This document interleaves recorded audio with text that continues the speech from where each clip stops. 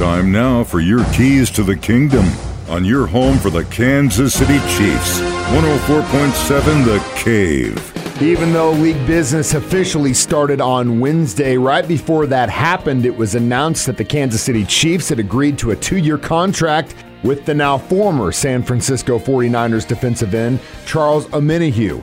The deal is for $20 million over 2 years. He's coming off his best season, tallying 16 quarterback hits, 28 initial pressures with the 49ers.